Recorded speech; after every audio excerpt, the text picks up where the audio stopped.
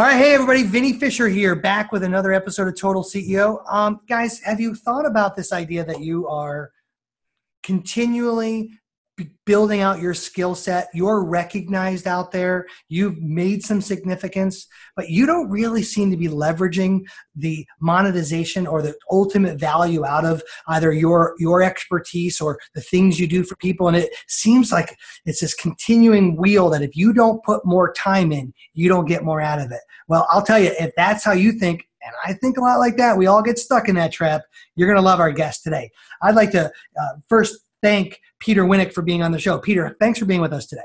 Oh, thanks for having me. That's great. Hey, so Peter, I want to talk to you about that wonderful little intro I gave you. This idea that we have, authors, speakers, CEOs of good businesses, consultancies, which is half of our company, where we're out there doing this awesome stuff, right? We're writing books like crazy. We're doing all these things. We're really amazing. But my margin or my revenue monetization on all this awesome stuff is like this thing. I always joke and say to my clients that like my sister, a few people, and my wife know me, and then the 7 people I work with love me. But how do I, one, drive deeper the revenue in that community I'm in, and then continue to ever expand on that community? And so I just think our audience, our community is going to love hearing from you today. And so could you give a good 30-second soundbite about Peter and who you are? Yeah, so let me just first respond to what you said. If you can fit your entire tribe in a minivan, you're not going to go too far, right? So that's typically a problem. So I am the founder and CEO of Thought Leadership Leverage. We're a specialty boutique consulting firm. Yep. We work exclusively with authors, speakers, and thought leaders that have content that has a business application that they're looking to scale and grow. And oftentimes the common denominator across our client base is getting folks to move from a practice where you get paid as the individual, as the thought leader, as the creator, to both create and deliver the content, which is incredibly limiting, versus you have a business where you are monetizing that IP in a wide variety of ways. And a practice isn't a bad thing. I mean, attorneys and prostitutes are basically running practices, right? So it's a business model that works. You equated me, my lawyer, to a prostitute. By the way, I've heard that before, but thank you. I really appreciate that. Thank you. No offense to the prostitute. Oh, once again, someone brings in a wonderful lawyer joke into my life. So thank you for that. All right. So that's awesome. So if I wanted to troll and look at your stuff while we're communicating and listening to you and watching you, where would I go? ThoughtLeadershipLeverage.com. ThoughtLeadershipLeverage.com. And if I wanted to get in touch with you, is the best way to just go to the contact section? Do you have a process where we get to Peter, or how does that work? So the easiest thing, you can either go to the contact section or shoot an email to me directly, which is peter@thoughtleadershipleverage.com. And that's awesome. My real email address. But if they just wanted to do the passive aggressive style, go to your site, hit the contact button, and it'll find its way to you, right? Yeah, exactly. All right. Awesome. That's great. So when you look at this business model, because, thankfully there are, with the advent of Amazon and the ability to get your content out there, like we are no longer stuck with this publishing model that kept gatekeeper access to significance. So like I said, I'm on my 3rd book, right? This is launching now, and, we're helping people, and, I've got more than 7 people that know me. What's the hardest part? How do you help? First off, a lot of people who are authors, speakers, and thought leaders tend to be have a personality set or a certain way they are. How do you get them to first recognize, to raise their hand, that they're missing out on a lot of the monetization of their business? Like, how does that part start? Yeah, so you have to separate the ego side of it from the business side of it. So, a lot of my clients are professional speakers. So imagine the typical day in the life of a professional speaker. You fly first class to Scottsdale, not in July, maybe it's February, right? Hopefully.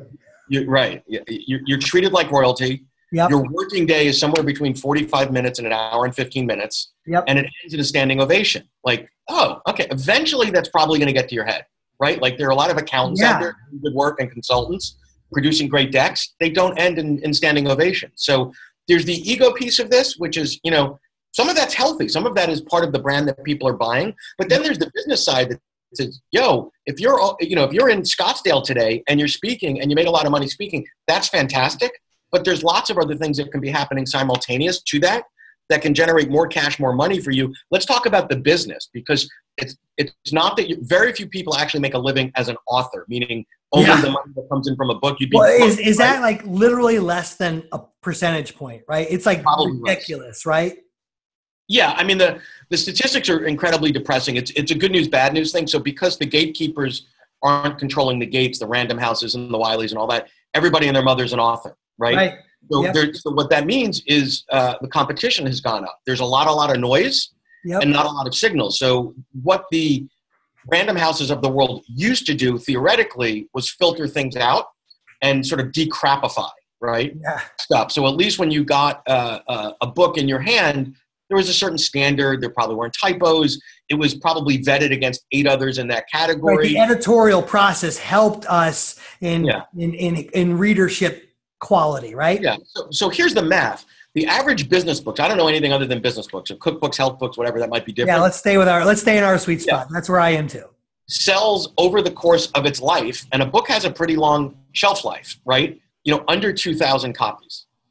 So pretty depressing, right? So I did an event last year at a business book award event that was wrapped around the the Publishers Expo. Yeah. And I had a room of 50 people that just won bronze, silver, or gold for business books. So these are not stupid people, smart people, high quality books. Yeah, right. And they won.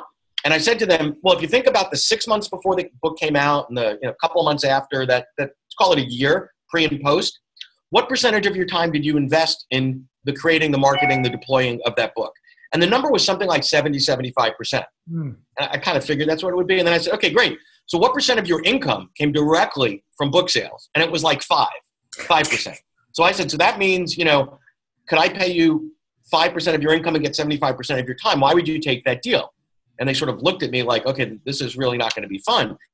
And the reason I was sort of blunt about that is you're not going to make the money directly on book sales unless, you ran for vice president or something to prime the pump that got the book moving, right? And that the odds are very stacked against you that happens. Yeah. So the book is the entry point. The book is the $20 movie ticket to come into your world. And then the question is, what is the journey that you want a specific population to take once they go, wow. Well, I'll tell you, I agree with you, Peter, in the sense that I actually don't even think of it like the movie ticket. Since you and I are in the business world, this book, I'm thankful, CEO's Mindset, it's moved, I think I've got 10,000 copies out the door. Yep. It's a business card.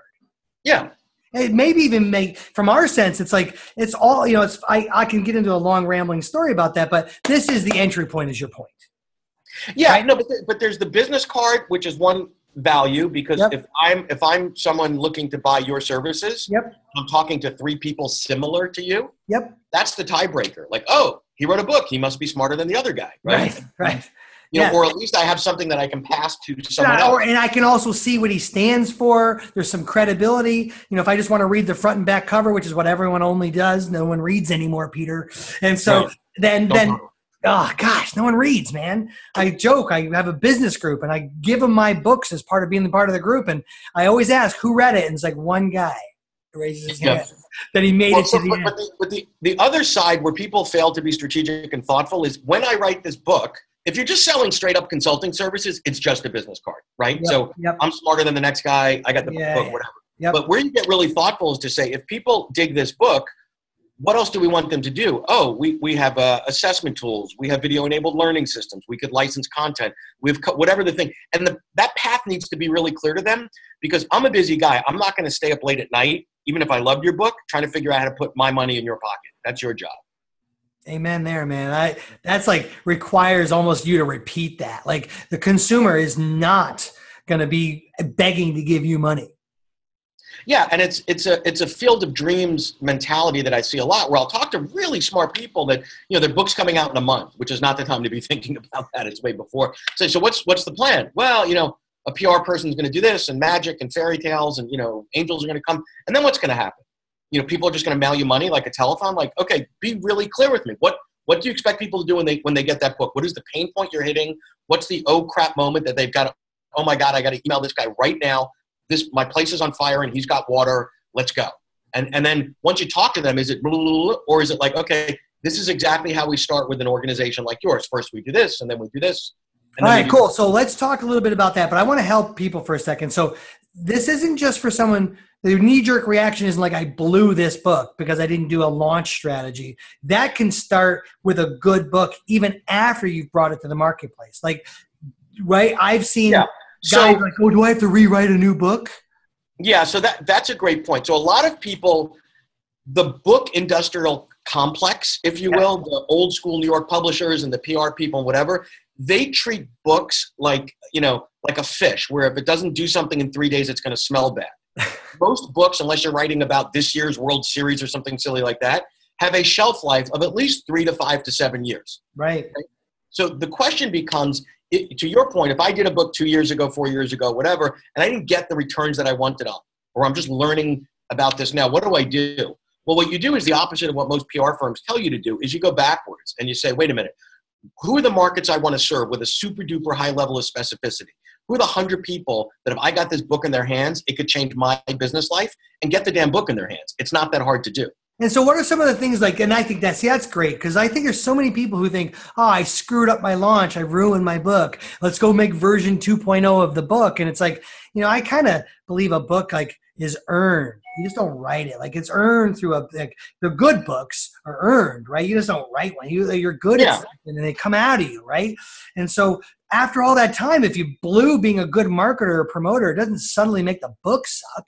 It just means you're not a good promoter. We got to get someone like Peter in our life who helps us monetize the book. So what's one of the first things you do when you've got someone who's got a quality product? Like what are some of the first things right out of the gate you help them recognize, monetize value in an ecosystem to kind of start? Yeah, so quality is a vague term. I think what people don't do enough of early on is really, let me back up a little bit. You're a smart business guy. I'm a semi-smart business guy, right? If we decided... Well, it could be reversed, Peter. Let's go. Yeah, depending on the day, whatever. Just play with me here, right? All right. So if one of us decided today we were going to open a pizza shop in our local town, there's some standard things we would do. How does the pizza industry work? What does my location matter? What are the standard margins? How would I differentiate? What's my pricing going to be?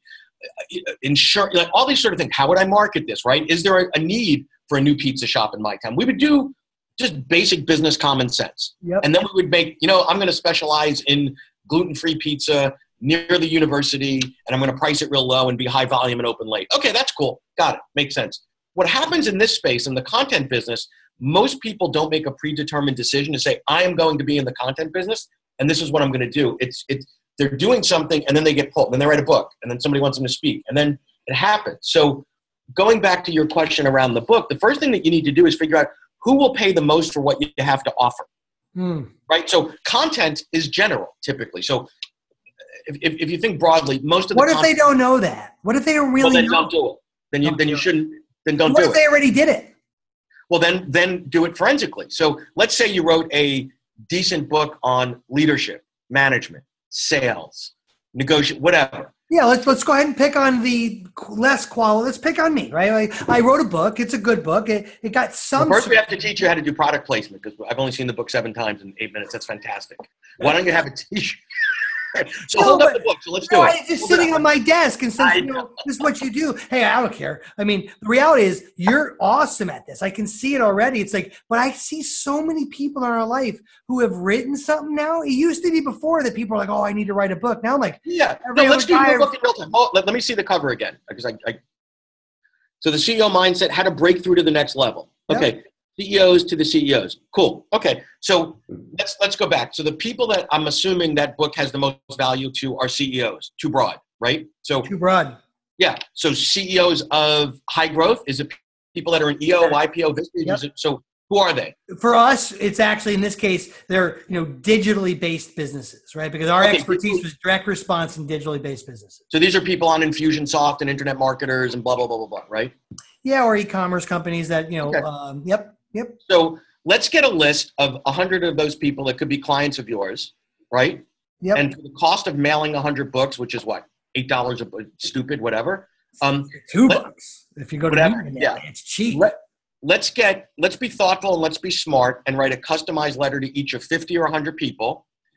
Dear Peter, I did some homework and looked at your site, your business, your whatever. Here's who I am. Here's what I Great do. idea. And I wrote this book specifically for people like you. Here's what my clients say about me. They're great. They're wonderful. They're this. Love to talk to you for 20 minutes to see how we could, what I could do to serve you better. And human nature being what it is, if you give me a gift, unless I'm a jerk, so that book winds up on my desk. Even if I throw it in the trash, and then you send me an email or call me and be like, oh, man, the guy gave me a gift. I got to spend 10 minutes with him, right? Yeah, the law of reciprocity says I almost have to call him back, right? Yeah. And particularly if it's not spammy, if you just spend 5 minutes going, okay, what are 3 or 4 bullets I can throw in this email or this letter? Because by sticking it in an envelope, since I went out of my way to get the book, sticking it in the $2 packaged envelope is certainly a far better move than just drop a LinkedIn email to somebody, right? Yeah, I mean, we get that. Like, how many of those do you get a day versus how many books do you get a month? Right? Like none, right? Or one, right? Yeah. You're right. It is that kind of ratio. So it's targeted campaigns. So you also might say, like right now it's digital companies, et cetera. You might decide in 6 months from now that it's those type of companies that are based in South America. Who knows, right? Yeah, right. So you can be geographic about it too. Gotcha. Right. I'm the big American rock star. I want to expand my practice into Brazil, and I track you and about a dozen other people that I'm really interested in working with. What is the client most afraid of? Because the plan makes a lot of sense. What's the hardest resistance point you have to fight through right early on with the client after they start getting what you're saying to them? I think there's 2 things. One is execution, right? Because a lot of them are. Who's going to do it? Yeah, creative ADD. If you can't figure out how to get 100 books out and do that, you probably shouldn't be in business, quite frankly, right? So who's going to do it? Or I think people have lost their mind about the hard grind of the first 250 customers. It's still the old pick up the phone, stick something in the mail. Yeah, the first 250 customers should come from the grind of hard work. Efficiency, growth, and scale is the privilege of getting the first part done, right? Exactly. And then you get some flywheel benefits. So that's the first piece. Yep. Is get your book out there a little bit. Is who's going to get it done. And then the second piece, which is really interesting, is a lot of my clients all of my clients are incredibly smart, best in class at what they do. Awesome. But a lot of them do this sort of sales and marketing thing. They get the heebie-jeebies. All my doctor clients back in my law practice. What do you mean? I have to actually market myself? Yeah, right. Like lawyers are a great example. No, I'm the smartest guy in the room, and marketing's for whatever. So it's this idea of they're lowering their professionalism because now they have to self-promote. It's a little bit of lowering the professionalism, or more often it is a total unknown. So, for example, I deal with a lot of clients that are what I call elite academics. So there are places like Wharton, Yale, London School of Business. Right. These are not even those that are academics in the marketing space don't market themselves. So it's just like, it's not. I don't know what to do. So they're better off acting like I know I'm not doing any of it because I don't even have an idea how to do it right. Well, and because they're brilliant, and they're adults and they're mature, and they've gotten to be incredibly successful without developing those skills and capabilities. They didn't exactly want to start learning how to do that now. So it doesn't mean they have to do it all, but it needs to be done. Right. And so which one tends to be the harder one? The execution of doing it or the fear of not understanding how to promote? The execution is actually quite simple. I mean, that's just project management. Yep. I think it's either the fear or this mindset that moves into, well, I don't, so far all the success in my life has come from me being this without doing any of that. Book and people call me and they invite me and they pay me a lot of money and now I have to go begging. Well, sales is not begging. So you have to go deal with the field of dreams and consultative versus sales type stuff. And that's the demon you're fighting on. Yeah. That makes sense, man. So how long is that journey usually? Is it a couple weeks? Is it a couple meetings? How do you get out? Where do you see yourself breaking through some of that? And do you have to go to other team members sometimes to get back at them? Yeah. So I think at the intellectual level, people get it really quick. So they'll say, makes total sense. I get it. Yep. So then it's like, okay, what are we going to do about it? Right. So oftentimes the best answer is they don't do anything about it. They outsource that. They either bring a resource on internally that's tasked with doing that, or we'll work with them to do it or whatever. So are you guys a complete shop? You'll not only give the advice and the roadmap, but you actually can be the executor if need be? Yeah, we go from what I call the back of the envelope. I mean, everybody, I see your whiteboard there. Everybody loves to whiteboard, right? And we all get high on the markers and think everything that we whiteboard is the most brilliant. It doesn't mean fill in your whatever. It doesn't mean anything until you're signing your name on the back of a check. Hey, buddy, right? listen, I'll tell you, power has two parts to the equation. I can tell you and I are going to be buds: knowledge and execution. And if Yeah. each one of them are missing, you have no power. Yeah, no, and that's exactly right. That the ability to take an idea all the way through to execution. So what I say is, depending on who the person is, listen, your time may be best used creating the great stuff, doing the research, continuing to do what you've got there, and let's look at you now holistically and organizationally and say, what are the muscles that need to be developed, right? So you go to the gym and one day you do abs and one day you do your chest and one day you do your legs. It's like, okay, your legs are pretty weak. Like, we organizationally, what are we going to do about that? And it could be, I will develop those, or I will develop those in my organization, which is probably the better way to do it. Because most people don't wake up one day at 50 and decide, now I'd like to be an excellent salesperson or marketer. Yeah. For the most part. Well, I mean, you're right. There's been some unicorns out there, but for the most part, they're either in that or not. And so, well, how does it work with you, Peter? So, can someone have the ability to come in, have you help design strategy, the roadmap, and bring a team member along to be trained, and or also have you guys do it with someone along the way, understanding that they're going to retire you from that process all the way to you just keep doing everything? Talk to me about where you are. Yeah, so let me answer that in two ways. So there's four things that we do at the end of the day. Number one, and this is critical, is we build strategies and develop strategies. And a lot of people are like, well, I'm already doing social media. I'm like, okay, that's a tactic. I already have a mission and a goal. I already got that. I got strategy down. So it's developing a very clear strategy. Then it's developing the brand and the platform to support that strategy. Because oftentimes the person's brand is their name and I can do 38 things. And it's like, again, I'm busy. I don't have time to decoder ring. I need to know you're the X guy. What's the one thing that you do better than anybody else? And if there's 38 other things that you do, that's cool. But, I'm going in the spice drawer for pepper. I don't need one thing. Yeah, one thing, bang, right? So you got to build the brand and the platform. Then you have to build products, offerings, and solutions that are derived from that intellectual property. And then you have to build business. That's what we do. We take it all the way through. Not all of our clients go all the way through with us. Some will just do the strategy. They'll do the implementation. Some will do the strategy and the branding and the product development, and they'll do the. And what I've learned, and not only in our businesses, but you leading with, hey, we'll come in and just provide you the strategy and help you diagnose and allow you to run with it, is less threatening, because now I don't feel like I'm into you forever, right? And that probably allows you to then have other stuff and credibility, become the trusted advisor, all that stuff, right? Yeah. So our first engagement with a client is a relatively short 6-week engagement around either strategy or enterprise readiness, because to your point, showing up on the first date with the moving truck, a little intrusive. So it's really clearly defined. Here's what you're going to get. Can you imagine if I went to go try to marry my wife on the first date? I mean, really? Right. Yeah. But a lot of consultants do that because we get so excited. Consultancies do that because we're so excited and we see all the things that we can do for the client. But it's like, dude, I just met you. Like, put some points on the board, and let's. We also have to build a relationship, because there have been folks that we've worked with on the strategic side where I just wake up and go, you know what? I don't want to work with. I don't want that to be a long-term client. That person's a pain in the whatever. So you get the privilege over those 6 weeks to kind of figure some of that out as well. Yeah, and they're probably doing the same thing. Yeah, right. Not my cup of tea. The trusted advisor thing comes over maturation of the relationship, not because I told you how awesome I am. Right. So I have to take advantage of that opportunity. So Trusted Advisor was written by a guy named Charlie Green, who's been a client. Yeah. Charlie's great. Yep. But I mean, he didn't own that term. It came from the Bible, right? Being someone's trusted advisor has been around forever. It's a coveted position to be in. He just decided to write a book. But the point is, every industry has somebody's trusted advisor. Yeah. And for you to be that in the ecosystem of thought leadership from a standpoint of helping authors and speakers, or you pick that 6 weeks plan helps you get there. Yeah. And there's a sensitivity to, if I'm dealing with someone that's written 5 books and been doing whatever for 25 years, that's their baby, right? So when you start getting in there, it's pretty intimate to say, geez, your kid has some really big ears. That's a problem, or your idea that you thought was so brilliant.